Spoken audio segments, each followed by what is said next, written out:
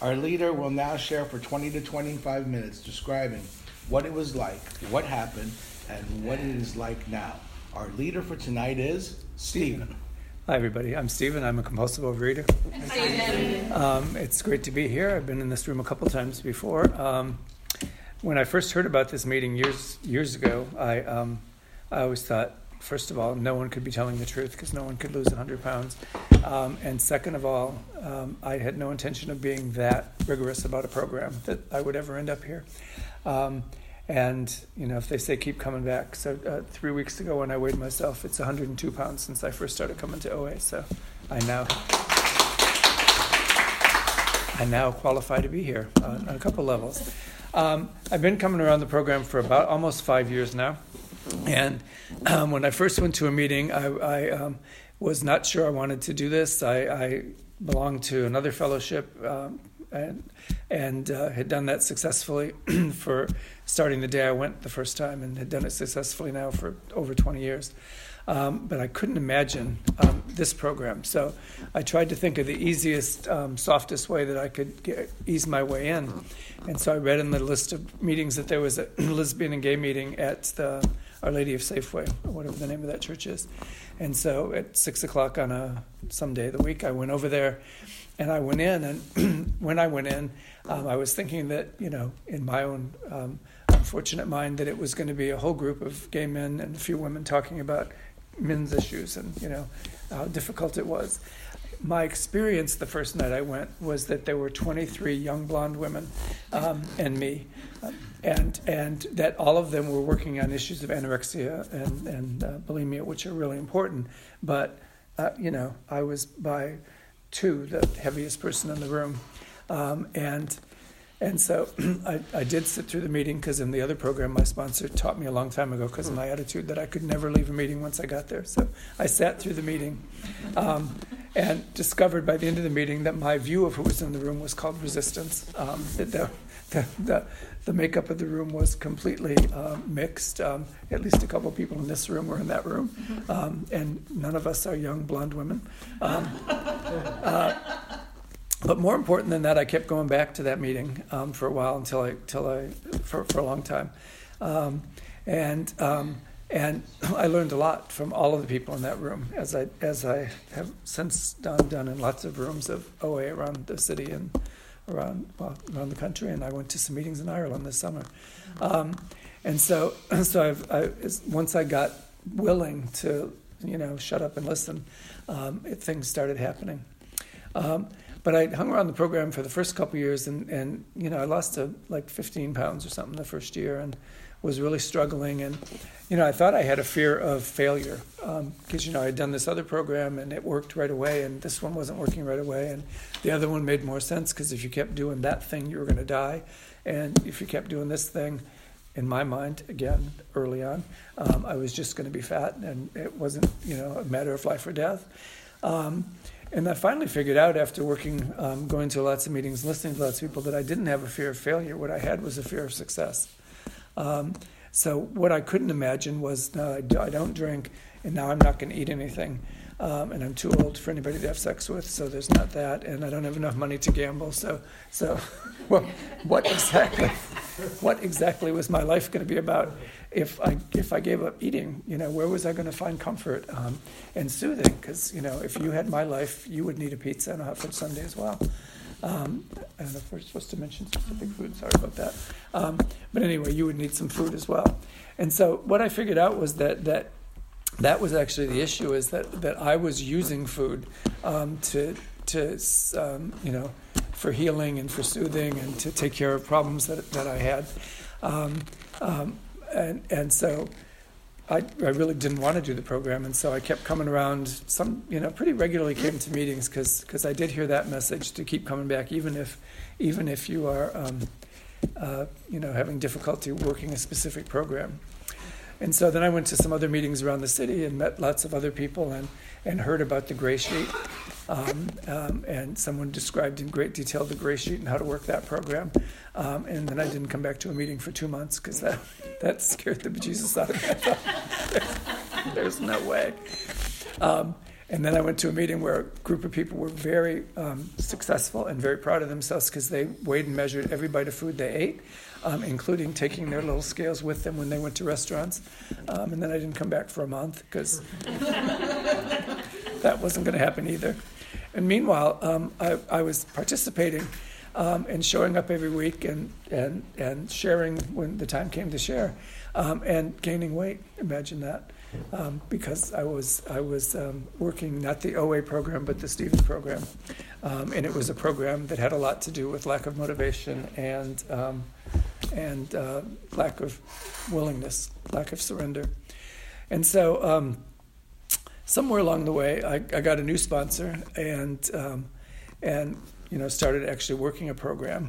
And started losing some weight. And I got some outside help to help me with issues of motivation and resistance, and really began to go to a regular meeting at St. Aidan's first thing in the morning, a couple days a week. It used to be 3 or 4 days a week. Now it's 1 or 2 because I'm retired and I don't have to get up, so I don't. But then I try to go to a few other meetings a week, and I participate in group called Meditation and Recovery, which deals with all sorts of, including food stuff. So I get to a bunch of meetings, but the biggest change that happened was that I began to realize that this was a matter of life or death. That, I was seeing a doctor, as one does when one is 68 years old, and the doctor was sharing with me at my annual checkup the list of things that were wrong with me. And I always thought, well, I have this amazingly healthy body and life for somebody who's overweight. And each year when I went for my physical, the list got a little longer of things that were going wrong. And I had 2 knee replacements, which that surgeon assured me had nothing. It was arthritis that had nothing to do with weight. And then I got a new surgeon who said, yes, you have arthritis, but, carrying all that weight around on top of those knees did not help. And then there was some heart things. I have AFib and some other stuff. And so there was all of that. And so I just decided to really start showing up in a different way, which was to listen and to be open to all the possibilities. And like many of you have, at least once, maybe more times, be willing to try things. And so now with my Stephen program now includes not a gray sheet yet, and that's a yet, but we'll see. But I do have a scale, and I did go to the Container Store and buy fed one of my other addictions, which is spending money. I have a lovely set of Tupperware things in all different sizes that close and snap and can be cooked and frozen. And I actually weigh food and measure food in those containers because they're the size. And I participate and I do service whenever I can. And oddly, for somebody who'd been around for as long as I had, the other thing I started doing was working the 12 steps of OA. Because I had worked him in another program and I thought I had that down, and I really knew, and I used those steps to, get my emotional and spiritual life in order, and that all worked. But in this program, people kept saying, it's the food. First, you got to think about the food and use the steps for the food, and use your sponsor for the food, and use other people in the meetings for the food. Use your scale and measures for the food, and stop making excuses. And so I really started thinking of the steps as both something to study, which I continued to do, and then something to integrate into my life. And most importantly, I think I started really listening to all of you, and I heard statements like, are you eating food or using food? And I was definitely using food. And even as I was beginning to work the program in a more serious way, thought that I was eating food, healthy food, less food, only 3 meals a day, et cetera, et cetera. But I was one of those, I don't know if any of you can relate to the food noise in my head. I had a huge amount of food noise. When am I going to eat? What did I plan for lunch? What can I substitute for that? Because I don't like that. If I don't eat lunch, can I have something bigger for dinner? And then I'd eat the meal, and then I'd feel guilty and shame because it's like you had an extra portion, all of that. And so gradually I started listening, and people said, are you using food or eating food? I got that. And then somebody at a meeting said that she had a very simple program. Her program was she got up in the morning and got in touch with her higher power and said, I will not eat any food today that will hurt me. And that, I could live with that. I understood that because food was hurting me. It was emotionally, the guilt and shame, the lack of connection in OA, because I would show up, but I wouldn't talk a lot. I'd show up when the meeting started. I would always share during the meeting because I like the sound of my own voice. And then I would leave the minute the meeting was over for fear that someone would say, "What's your food plan today?" And I would readily have to make something up on the spot that resembled an actual food plan. So gradually over time, going to meetings on a regular basis so people got to know me and I got to know people, it really began to have an effect. And I really got to see that fear of success didn't need to be, because as I listened to those of you who I got to know pretty well, I heard stories about success, about finding a way to eat a normal, balanced, healthy diet and still have fun, to still eat food that tasted like something, to figure out how to go out to restaurants and how to go to holiday parties and how to do other stuff in an OA fashion, in a way that was organized, and checking in with the sponsor or other friends, and then I learned that you can go to holiday parties without eating any of that stuff, and just because of the way my brain works, I then quickly went to, well, of course I wouldn't eat any of that stuff. Everybody's got their hands in it, and it's dirty, and it's deep fried, and it couldn't possibly be healthy, and it doesn't smell good. And so that worked for a little while. None of that was true either, but that worked for a little while, just long enough to get me to learn that there are ways to plan for things at work. I work in a university. I retired, but I worked in a university where there was always food around. And it was just there, and so I had to figure out ways not to be tempted by all of that. And then, it continued piece by piece, little by little, to sink in. And then I started losing some significant weight and started to feel better. And one day I was leaving my house, which is on West Portal Avenue, and the subway was coming. And I live on 15th, and it's on 14th. And so I ran down the street and got on the subway. And when I sat down, I thought, okay, I've lived in San Francisco for 24 years. That's the first time I've ever run to get a subway. And it is not immediately evident that I'm going to have a heart attack while I sit here. So that felt good. So I joined a gym and got a trainer who's specifically trained in dealing with older people with mobility issues and stuff. And just piece by piece put together a plan of action and a plan of eating that, while they change, they make sense. But the biggest gift for me in the program is feeling connected to all of you, those I know and those I don't know yet, and knowing that we're all on the same path, and that some days it works and some days it's harder, and that what's great about this program, in this room, we get to see people who really have figured out a program that works in a significant way and can be maintained over time. But in other rooms, we find people, there's a meeting on Wednesday night that some of you may know that's a relapse-focused meeting, and people are honest about how much they've been struggling and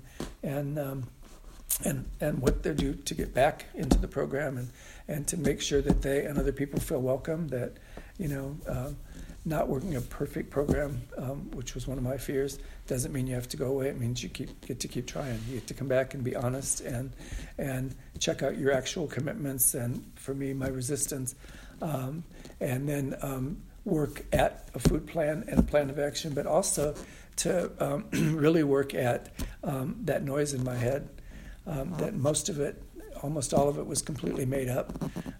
My terribly tragic life, that I needed to have pizza, that I needed to have food to soothe myself from, was not anywhere near as tragic as other people's lives.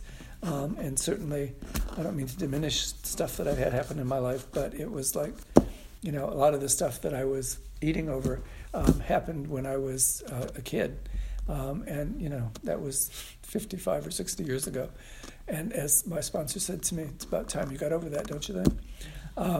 And he wasn't diminishing it either. He meant do the work. And so that's where some outside help came in, and I started working on a lot of those issues. But I think for me that the way the program has worked best is just to be as honest as I can be, first with all of you, and then when you don't throw me out, I get to be that honest with myself, that the things I eat, I get to plan, I get to decide on, and I won't always do it exactly perfectly, but if I have a plan, I'm much more likely at this point to stick to it, and the plan does change over time.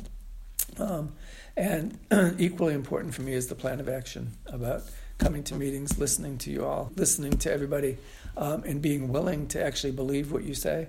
Because in those early days when I was going to meetings, I would listen and people would say, I lost 130 pounds and I've kept it off for 4 years. And I was thinking, yeah, right. Who knew you 4 years ago? You made that story up. And then I got to the point where no matter what the story was, including that one, I could say, wow, that's you put together a plan of eating and a plan of action and a support system that really worked for you. And so I just continued to do the work one day at a time and to have some good days and some bad days and then lots more good days and fewer bad days. And at this point, my program really is about being willing, completely surrendering that left to my own desires, as I used to do. Ashamed to say, I went to a couple meetings where I was asked to share, not here, and I left there and went somewhere and ate something I shouldn't have eaten, right after telling everyone that I was working this marvelous program. And that ended up being motivation, that if I couldn't be honest with myself, that I, first of all, had no business sharing at a meeting if I was not abstinent, sharing from up here anyway, and just really getting honest. And the way I did that was because all of you were honest. And I heard stories of challenge and of success and of failure and of renewal that just really made sense to me. And I don't have a faith relationship with a Sky Daddy, as I call him, that many of you have. But I do have a spiritual practice, and that spiritual practice requires of me that I recognize the interconnection between all of us, and requires of me that I show up in a way that's responsible to all of you, and informs me that the only way I can do that is if I'm responsible and have self-compassion for myself. And then I can share that with folks right here in this room and then with other folks. So mostly it's been a mind-heart connection program for me, and a program that says there are ways to be soothed and healed that don't have to involve food, and that has diminished, not entirely gone yet, but diminished all of that noise. And one of the people in the morning meeting that I go to says that he was an expert at food fiction, that he knew exactly what 3 ounces of chicken looked like, and he knew exactly what 3 meals a day tasted like. And he was trying. He was really trying. But those were the stories his brain told him. And when I heard that, I thought, oh, my brain tells me a lot of stories about food and exercise and honesty and showing up and being an actual part of OA instead of just being a chair warmer. So my message for me and all of you is keep trying. Keep coming back, because this is the right place for us, and this is the right crowd of people who can. If we have faith, that's great. If we don't have faith and we need evidence, this is where you get it from. And that evidence has helped me to quiet down what's up here, and to take care of the rest of the body. And I'm deeply grateful to all of you for all those lessons. Thanks.